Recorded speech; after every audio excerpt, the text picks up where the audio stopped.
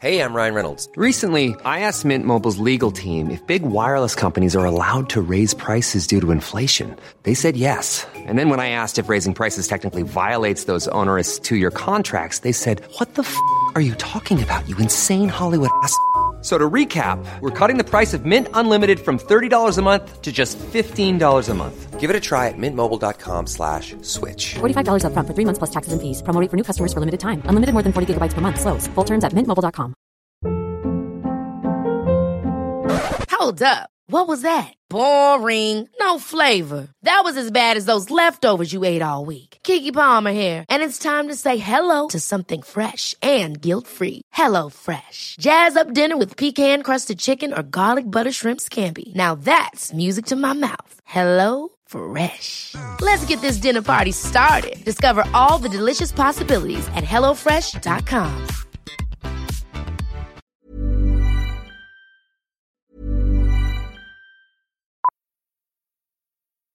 Millions of people have lost weight with personalized plans from Noom. Like Evan, who can't stand salads and still lost 50 pounds.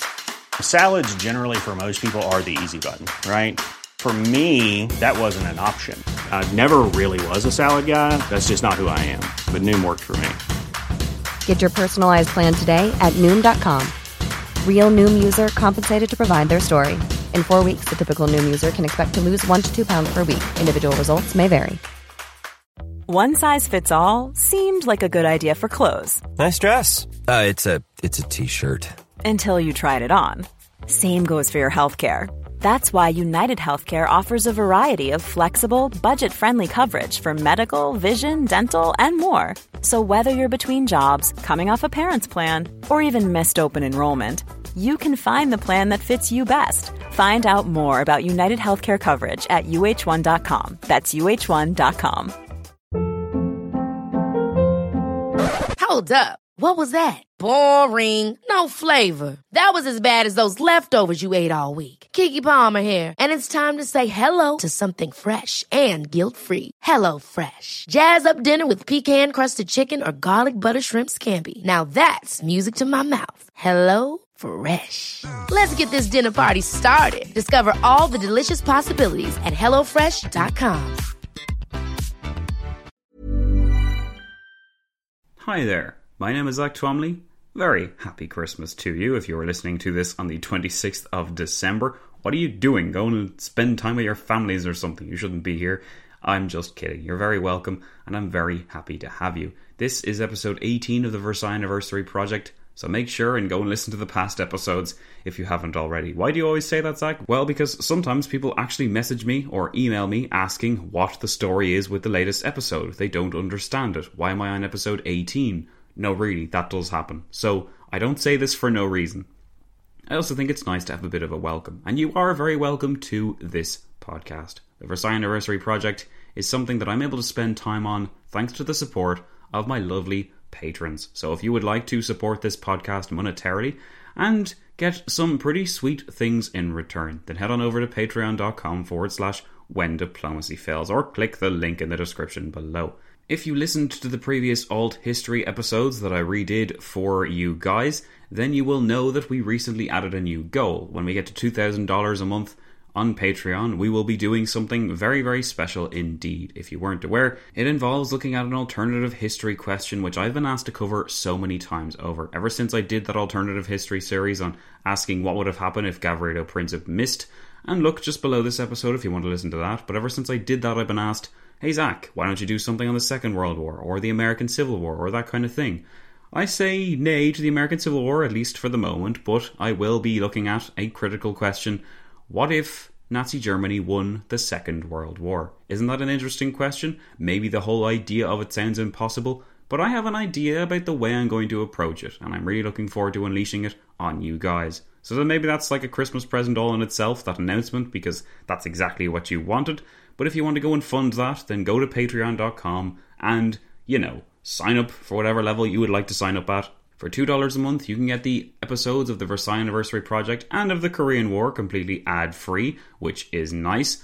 And you can also get the scripts for those episodes. So if you like to read along, if you like to follow my sources, because I footnote pretty much everything I say, then do go and do that. For $5 a month, you can get an hour of extra content every month, currently 1956, but in the past we've also done the Jan Sobieski biography series, and in the future we're going to be doing some pretty cool things too, such as the Age of Bismarck, so check that out. For $6 a month, you can partake in the delegation game. The delegation game, of course, involves you sending an imagined character to the Paris Peace Conference, and from the 18th of January 2019, I will be narrating your character's exploits, for better or for worse, every single Friday, going through the experiences of your person and examining how they got on with other people that were sent there. We'll be voting in different polls, we'll be watching things transpire, positively or negatively, and we'll be seeing what kind of difference we could have made in the, well, alternative version of the Paris Peace Conference that we are going to go to. It's going to be great fun, and it's going to help us all get more and more engaged with the Versailles Anniversary project. 2019 is going to be a very exciting time for me, kind of an intimidating time as well. I'll be taking on more responsibilities in the university that I'm lecturing in, and I will also be applying for Cambridge. In fact, I'll be going to Cambridge if everything works out. So, there's never been a better time to be a listener. There's never been a better time to be a friend of Zach Twomley, because I look really cool doing all the successful stuff. No, I'm just kidding. I look really cool and I feel wonderful because you guys have supported me so well over 2018. It's been a brilliant year, and you have been a brilliant history friend. Whether this is your very first time listening, then oh boy, you poor thing, you have an awful lot to catch up on. But if you'd like to contact me in any of the usual places, Facebook, Twitter, all that kind of thing, I'd be happy to say hello. Alright guys, have a listen to this episode, and make sure, of course, that you enjoy it.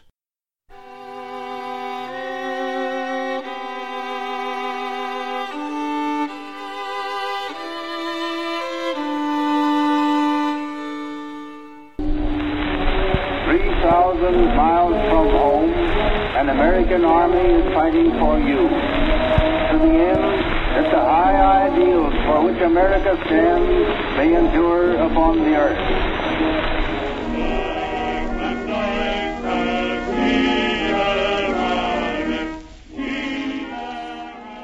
I earnestly entreat my countrymen to pause before they rush Hitler into this revolutionary change, which may well be irretrievable. I know that it is hard for Americans to realize the magnitude of the war in which we are involved. France and Italy, between them, have made West people the Treaty of Versailles, and the whole field of international relationships is in perilous confusion. The affairs of the world can be set straight only by the firmest and most determined exhibition of the will to lead and make the right prevail. We're here because we're here, because we're here, because we're here.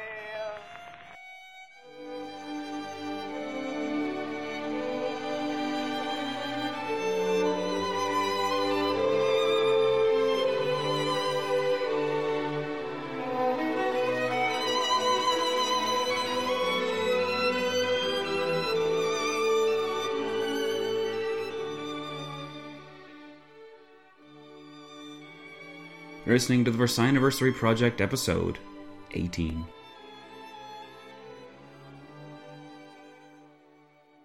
Today is the 26th of December 2018, and on this day in history, 100 years ago, occurred the following events. So don't worry guys, this episode has been prepared the script says many weeks in advance. Wouldn't that be nice? It's been prepared many days in advance, and it's very likely that I'm currently in a food coma while you're listening to this, so don't feel bad that you actually have podcasts during this time. It's the result of preparation. In any case, it's very likely I am in a food coma, enjoying my break from the insanity of this project, much like those statesmen fortunate enough to get time off would have valued their momentary holiday break from their demanding task at hand a century ago. For some, though, there was no rest for the wicked, or perhaps that should be the intensely idealistic, so let's see how one figure in particular, a century ago, reached the point where his sojourn to London appeared worth it. Enjoy it, guys, and I hope you're all having a safe and leisurely and food-filled, and family-filled, and love-filled, and everything else Christmas time.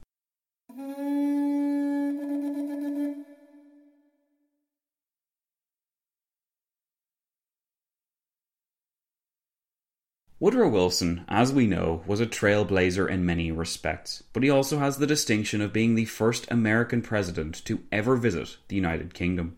The New World was returning to the Old, but the historical significance of this unprecedented act was largely lost and drowned out by the deafening cheers of those assembled in London. London's citizens, it seemed, were as eager to welcome the American president and cheer his vision as their counterparts in Paris, but Wilson was here for more important reasons than soaking in the adulation of British crowds. A century ago today, the day after Christmas of 1918, Woodrow Wilson simulated the arrival in Paris, where he had met with the French Premier and head of state. Now he was to spend a great deal of time with the British Prime Minister, David Lloyd George, and King George V. The French charm had left a lasting impression upon Wilson and Edward House, but here was a chance for Lloyd George to reverse these impressions, and through some healthy Anglo-French competition, convince the idealistic American president that his interests were better served by siding with the old enemy. Wilson had cut quite a towering, powerful figure. He was the confident president here to defend his views and vision. He was a man that believed he spoke for the common people, and he felt thoroughly vindicated when, once more, an Allied capital welcomed him enthusiastically. But was the trip to London even necessary? Why not just wait for the election to be counted, and for the British Prime Minister to travel across the Channel late in December? If the Big Three had determined that the time was right to proceed with the opening of the conference, say on the 18th of December rather than the 18th of January, then this would have made sense in several respects, because by then the majority of the votes would have been counted in Britain, and Wilson would have arrived in Paris. Yet, so long as the delegations dallied, the rest of the world seemed content to follow their lead. I can find no explanation for why the conference did not open on December 18th, recorded Harold Nicolson, before going on to suggest what he believes was a likely reason. The delay, Nicolson said, was caused by all manner of issues, ranging from locating suitable housing for the very delegations to determining exactly who these delegations would be composed of, protocol, mission statements, orders of precedence, rationalising the costs, forming contacts. These were all issues which enabled the conference to drag on once it had opened, but even before it did, these questions caused the potential delegates to pause. The infinitesimally complex itinerary which was to manifest itself in the months to come could not have been imagined even by Woodrow Wilson, yet the act of organising an entire city to host a conference and end a war was not one which could be done quickly. Bear in mind as well that all involved imagined that the first step was a preliminary conference, where the aims of all sides and the form of the final conference would be decided. Neither the most senior of delegates nor the lowliest printer knew what to expect. They were all flying by the seat of their pants, but this did not mean that some useful politicking could not be done in the meantime. Woodrow Wilson thus travelled to London because it was within his and Lloyd George's interests to make the trip. Wilson wanted to test the level of public support for his vision, and Lloyd George wanted to nab the American president and make him his friend before the French, Italians or Japanese entered the equation. To build these relationships and prepare the groundwork, these national figures had to meet each other in person first. Thus the most straightforward explanation for why the conference opened, probably a month later than was necessary, was because it was in the interests of those on the ground to ensure that this was the case. Several people believed that a delay was in their interest, but it was far from Woodrow Wilson's idea or his fault alone.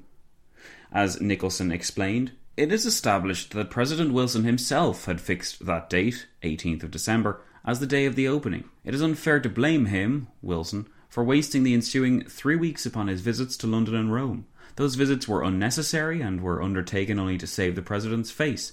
They were more than unnecessary, they were most disturbing. Few men could have resisted such an apotheosis. President Wilson reacted to it in a manner which was characteristic, but unfortunate. He became obsessed by the eyes of the dumb people. The crowds at Victoria Station, the crowds on the Corso in Rome, acclaimed him as the symbol of their own victory. He imagined that they acclaimed him as the symbol of the new Europe. These visits, these regrettable and hysterical visits, convinced Woodrow Wilson that the peoples of Europe were with him heart and soul. Here was a most misleading conviction.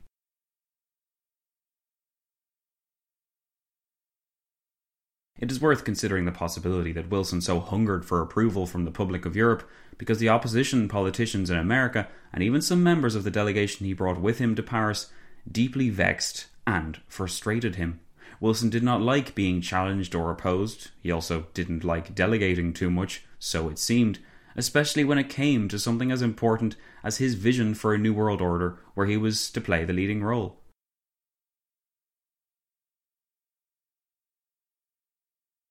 The moment he arrived in Paris on the 14th of December, House had written in his diary that he found Wilson in an ugly mood towards Lansing. That is, Robert Lansing, Wilson's Secretary of State. Wilson blamed Lansing for selecting several members of the delegation's minor or technical staff without his knowledge.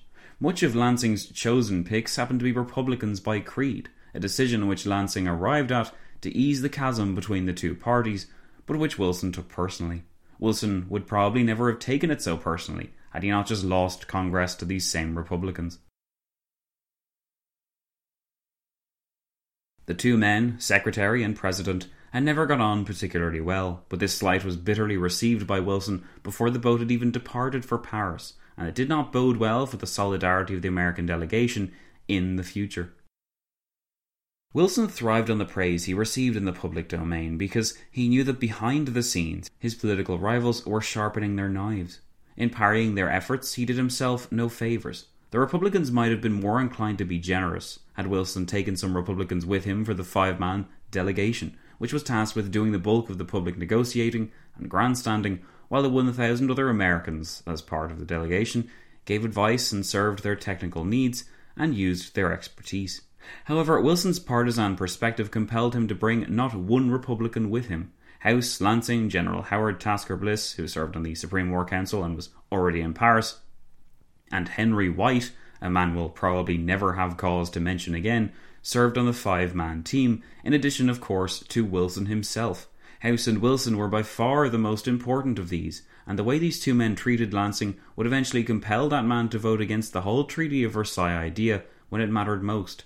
As Margaret Macmillan wrote, Wilson had deliberately slighted the Republicans, most of whom had supported the war enthusiastically, and many of whom now shared his vision of a League of Nations. Even his most partisan supporters urged him to appoint men such as former Republican President William Taft, or the senior Republican Senator of the important Committee of Foreign Relations, Henry Cabot Lodge. Wilson refused with a variety of unconvincing excuses. The real reason was that he did not like or trust Republicans. His decision was costly, because it undercut his position in Paris and damaged his dream of a new world order with the United States at its heart. It was on the 14th of December that House and Wilson mapped out the next fortnight of meetings and foreign visits. Since it was known that the British Prime Minister would not be present, Wilson was provided with an opportunity to build upon the French rapport which House had made, and to draw the Italians closer together with a state visit early in the new year. House recalled a meeting between himself, Wilson and Clemenceau on the 15th of December, this being the first proper meeting the three had had since the President arrived in the country. Away from the cheering crowds, Wilson would have to rely upon his own personality and the eagerness of the French Premier to get on with him. Thanks to some strategic agenda setting, the meeting went well, as House recalled. I did little or nothing to guide the conversation, for it was felicitous from start to finish. I have never seen an initial meeting a greater success. The President was perfect in the matter, and the manner of his conversation, and Clemenceau was not far behind. Neither said anything that was particularly misleading. They simply did not touch upon topics which would breed discussion. I saw to that in advance. I took Clemenceau downstairs afterward, and he expressed keen delight over the interview and the President personally. The President was equally happy when I returned upstairs and discussed the matter with him. It was a pleasant augury for success.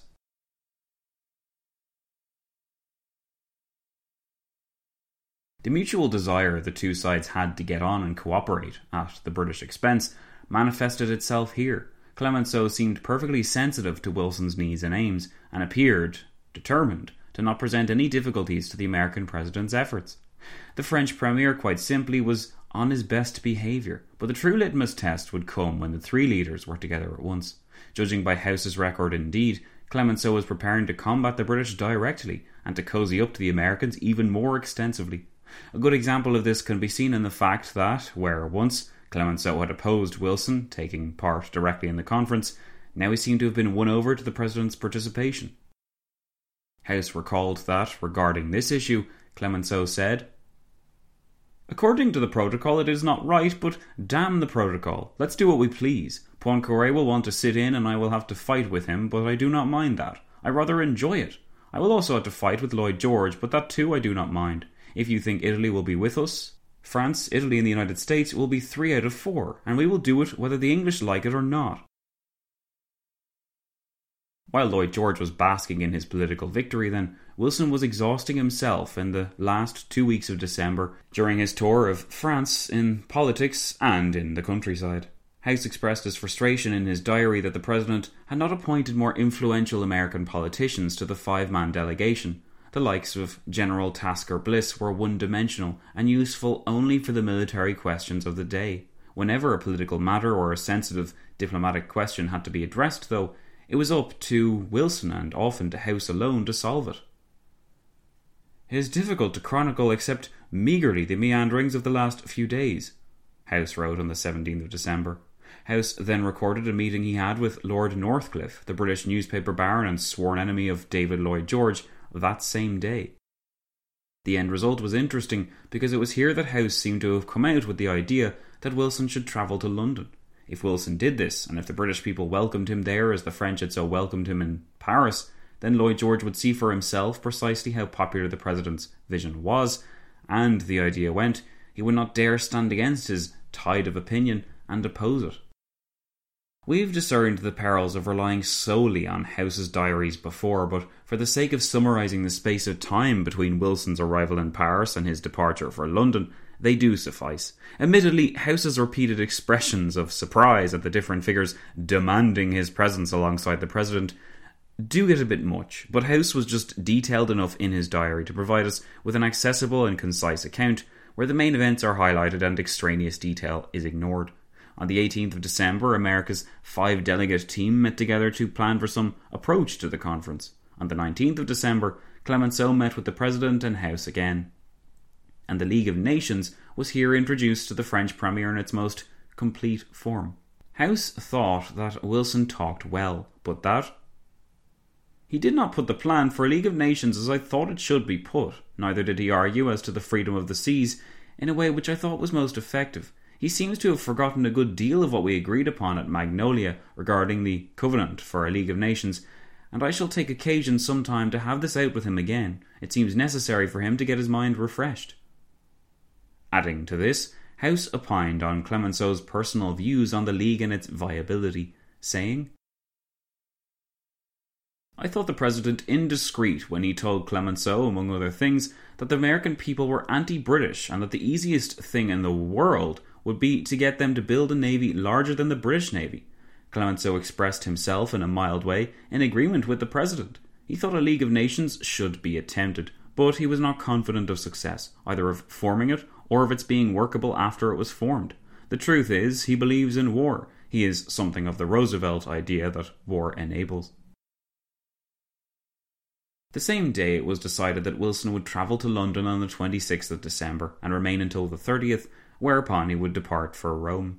Again, Wilson and Lloyd George had something to gain from the trip, as it presented Lloyd George with the opportunity to reverse Wilson's evident anti-British bias, and to soothe what negative views of deliberate British mischief-making the President might have had. Wilson, meanwhile, could use the anticipated welcome in the capital in his negotiations. Having lost the mandate of the American people, and having fudged his own platform back home, Wilson was evidently desperate to make use of whatever public support he could. If the Americans would not vote for him, at least the British, French and Italian people would cheer for him.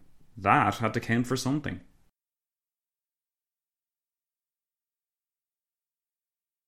Indeed, it counted, because it made a formidable first impression upon David Lloyd George, which was maintained for the remainder of the Paris Peace Conference. In spite of their clear differences in ideology and aims, Lloyd George and Woodrow Wilson discovered from the beginning that they saw eye to eye on many questions, and that matters were not nearly so testy when it came to disagreements when they did not. As Lloyd George himself recalled in his memoirs on the peace, "When I first encountered Wilson, it was with mixed feelings. I certainly felt no hostility towards him, but I was very curious to know what he was like. At our first meeting at Charing Cross Station, the frankness of his countenance and the affability and almost warmth of his greeting won my goodwill, and as far as I was concerned, he never lost it. I sat opposite to him for months in the same small Parisian room. I conversed with him repeatedly in private, and I broke bread with him on a few occasions. I therefore had all the opportunity that anyone could desire for forming an estimate of this notable and towering figure in his day.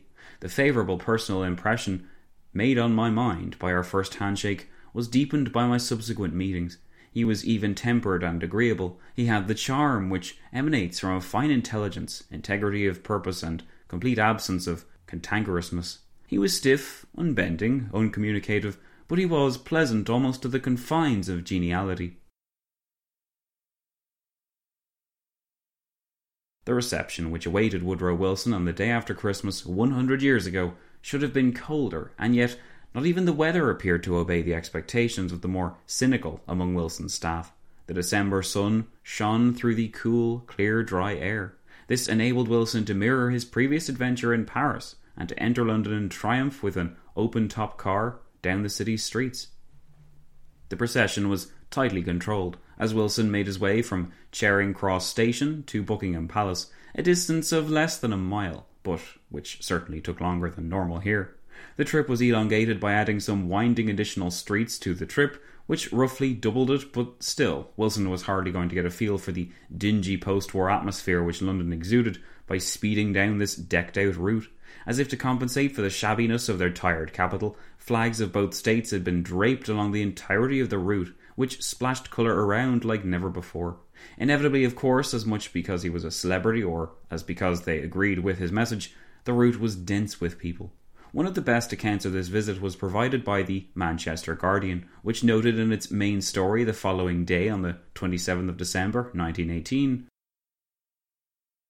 "In a long memory of London's street scenes, one cannot recall anything quite like this welcome in its mass and impressiveness, its spontaneous cordiality. All the gaiety pent up through the cruel 4.5 years seemed to be released in the great noise of cheering that rose around the leader of the world's peace. Londoners flocked by the tens of thousands into the narrow 2 miles of street to see him.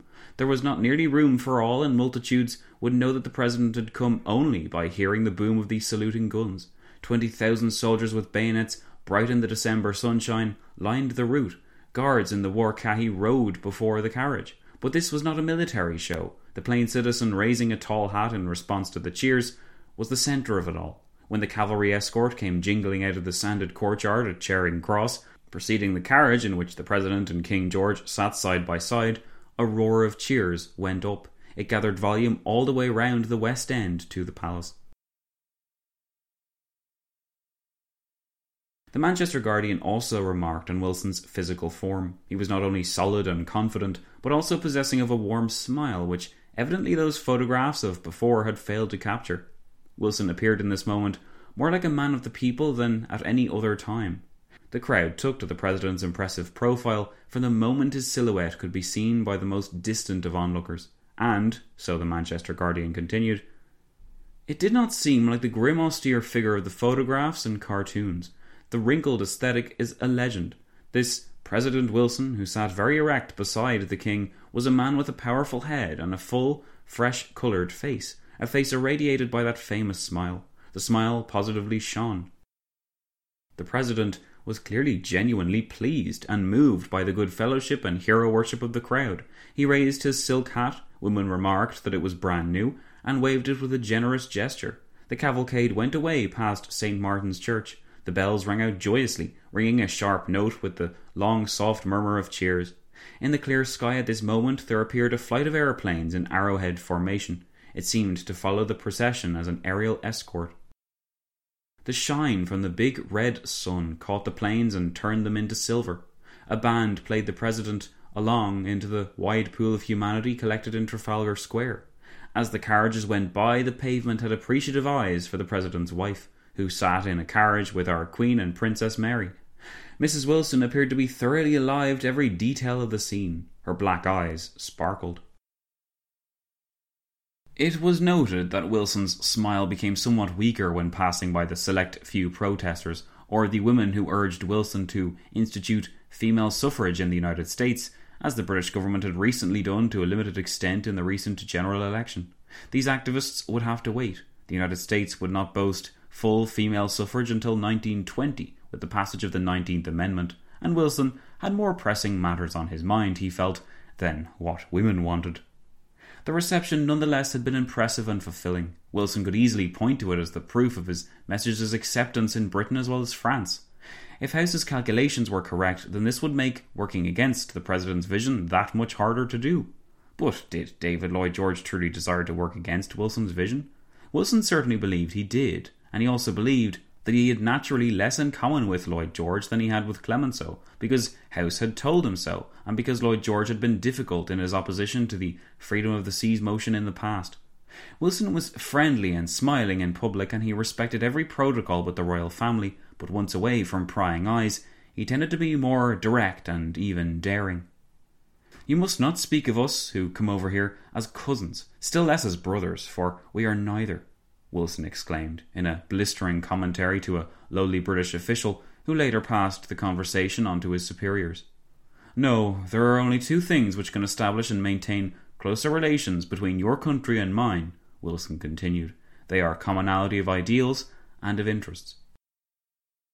Lloyd George, despite what he seemed to say in his memoirs, was not actually all that impressed, but he was keenly aware that the Americans were an invaluable friend to have at the conference, and that likely motivated his later more favourable impression that he gives to us, as well as his more polite behaviour. From our early examination of David Lloyd George's profile, we should also be aware that the notion of a League of Nations was not all that far from what the British wanted, and that the idea had been under consideration for some time, and, of course, that a British official, or South African official, Jan Smuts, had contributed more than perhaps anyone else to the formulation of the idea.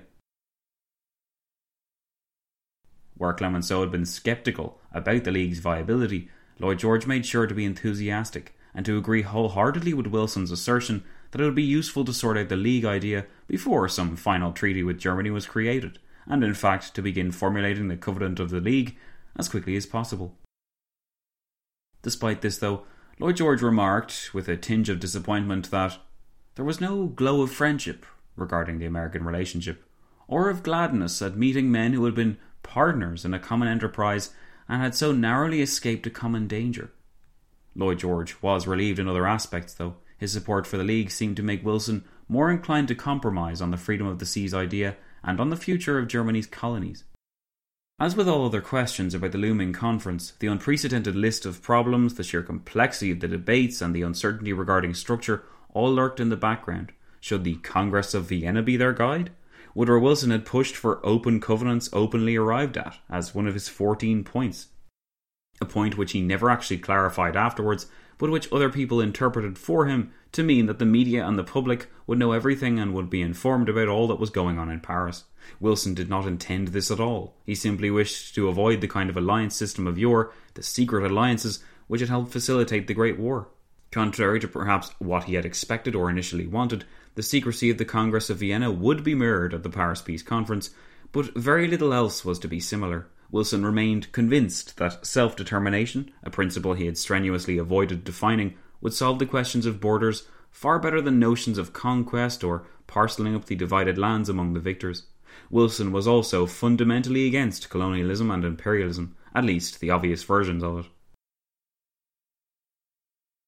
Germany, both leaders believed, would surely have to be invited to the conference to take part in the discussions. This was what had been done before, after all. Yet this conference evidently could not be like the others. The complexities inherent in the issues at stake were advertised by the sheer size of the staffs which all sides were bringing. Britain brought 17 men to Vienna in 1815. In 1919, they were to bring over 1,000. The city of Paris, as we've seen, was bursting at the seams by early December 1918, but even with all the early arrivals, the stream of people never even ceased. Even the President's itinerary was unusual. Talleyrand, Lord Castlereagh and Metternich had not travelled to one another's capitals or tried to rouse popular opinion to their advantage. Public opinion hadn't even been a factor in 1815, but now it could not be ignored. Furthermore, two of the three main figures in Britain and America had either been undermined or been forced to appeal to the democratic systems of the day in order to reinforce their mandate and policy. The idea in 1815 that democracy could come before national security was the antithesis of the kind of world which then existed. It should come as no surprise that 1815 was very different to 1919, yet to those that assembled and were travelling to Paris a century ago, it was hard to imagine that they were totally without an example from the past. Maps, arguments and debating styles of that old Congress were heavily studied both during and after the Paris Peace Conference in a bid to shed some light on what was being grappled with. This was all part of the learning curve which everyone, from David Lloyd George to Woodrow Wilson to Georges Clemenceau, would have to accept. They could make their plans now and forge their understandings, but until the whole system opened in January, nobody could say for certain how everything would pan out. In a bid to acquire some additional clarity, Woodrow Wilson prepared to move on from London to his final stop before the Paris Peace Conference opened, Rome. With the perspectives of the three European powers fully attained, the American president hoped that he would be better equipped for what lay ahead for him at the Paris Peace Conference.